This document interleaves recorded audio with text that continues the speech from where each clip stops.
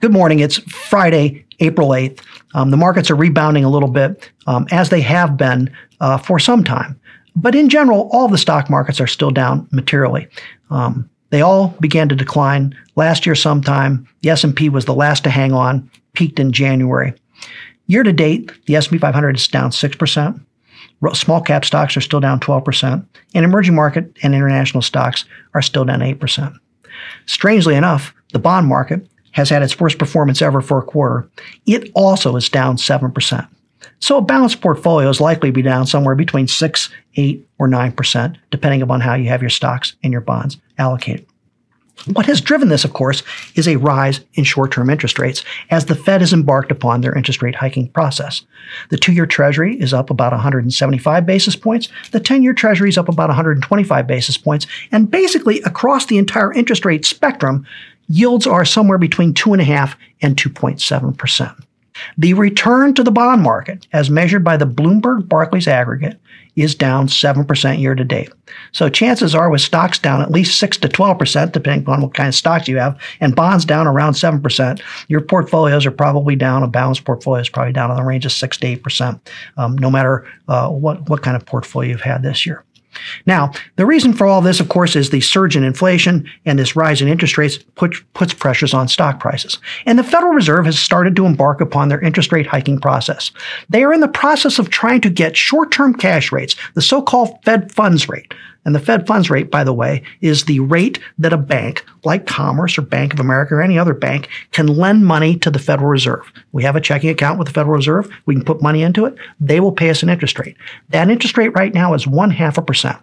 So they begin to raise that this year, and their target interest rate by the end of the year is somewhere between 2.5% and 3.5%.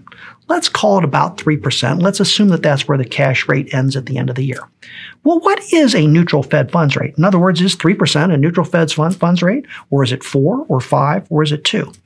The answer to that is nobody really knows, because the neutral rate is simply the rate that basically doesn't accelerate inflation any further if inflation is at the target, but clearly inflation is not at the target. It's the rate that doesn't push the economy ahead further than it needs to grow. It doesn't push unemployment down.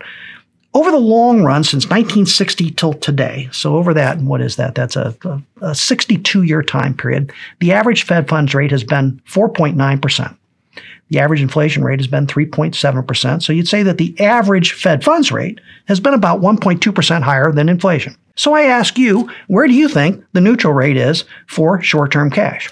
Well, as the Fed begins to raise rates, they hope to bring inflation down. So obviously they hope to cross somewhere in the future.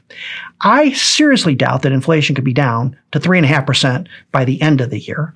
I think that they have to get short-term cash rates above whatever the trailing 12-month inflation rate to even approach whatever they consider to be a neutral rate.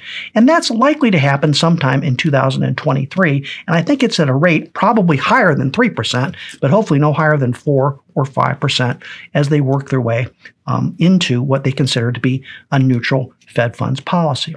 And then at some point in 2023, they're going to have to try and engineer, the Federal Reserve is going to have to try and engineer what you've heard is called a soft landing. Now, 4 times since 1960, the Fed has managed to engineer a soft landing when the economy's either been overheating or the economy suddenly collapsed and they've had to accommodate them. But in all those instances, the Fed had a couple things going for them. Number one, inflation had just barely moved up a bit. And in fact, in all cases, less than a surge from 3% from its trough to its peak. And the unemployment rate continued to decline. This time they confront a much more difficult situation, with inflation having surged from 0% essentially to 7.9%, and of course an unemployment rate that's near an all-time low. So let's just say, historically, the Fed has never been able to engineer a soft landing trying to confront this type of inflationary surge. They can, if in fact they can bring inflation down and unemployment doesn't grow very much at all. This isn't likely to happen. This potential recession is almost an impossibility to happen this year. It's out there somewhere after 2023.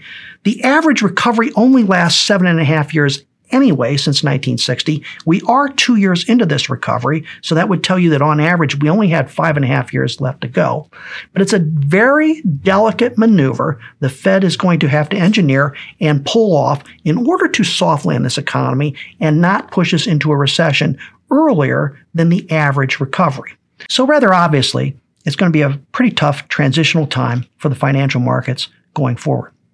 As such, there's going to be a lot of rebalancing to do, and clearly we're going to want to approach this from the cautionary side rather than the assertive or aggressive side.